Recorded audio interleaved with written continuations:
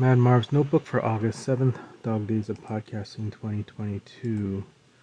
So I think Craig was asking a question the other day about journaling, and I know I've never done a journal, but there was one time back in 2010 when I did a 365 photo project, basically a photo a day, where I take a photo, publish it, and it's kind of like journaling in a way. And his question reminded me that I did this once, so I think it's something to talk about.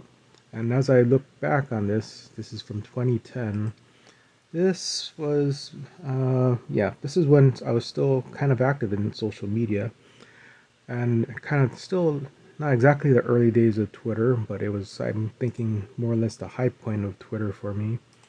I'm looking through all of the pictures from the year, and I went to a fair number of tweet ups where I don't know if this was anybody else's experience, but in Honolulu, there was kind of a group of what did we call ourselves?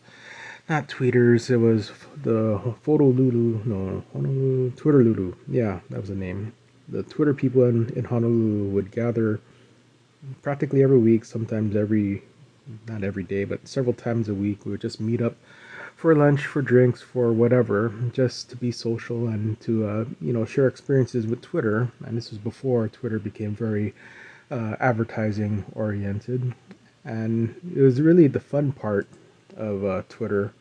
And now I'm seeing a lot of pictures of my friends, some of which were no longer with us.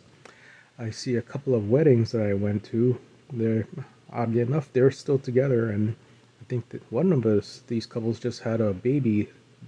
12 years later now, just had a baby this past year. Seeing a couple of photo walks I organized. I see a whole bunch of.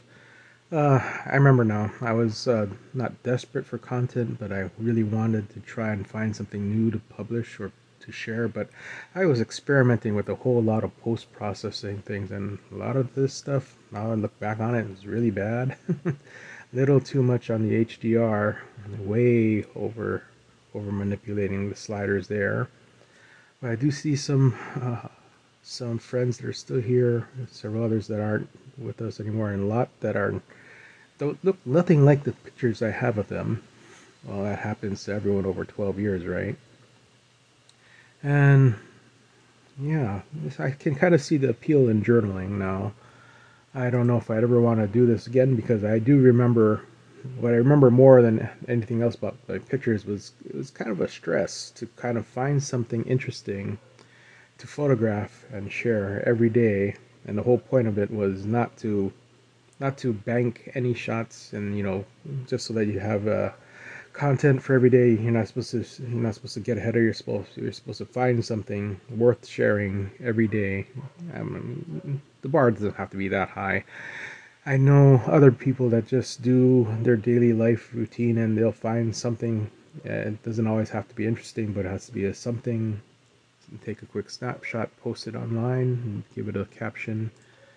And I did that for a whole year. I think out of the group of us that this was called the 365 photo tweeps. And among all of us, I think only me plus one other person made it to the end.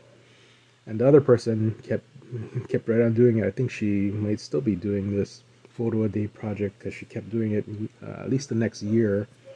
And I don't know if I still follow her, but I wouldn't be surprised if she kept doing it just as like a journaling thing, as a daily record of her life. But I know for me, after I was done with this project, I was done with any kind of project like this.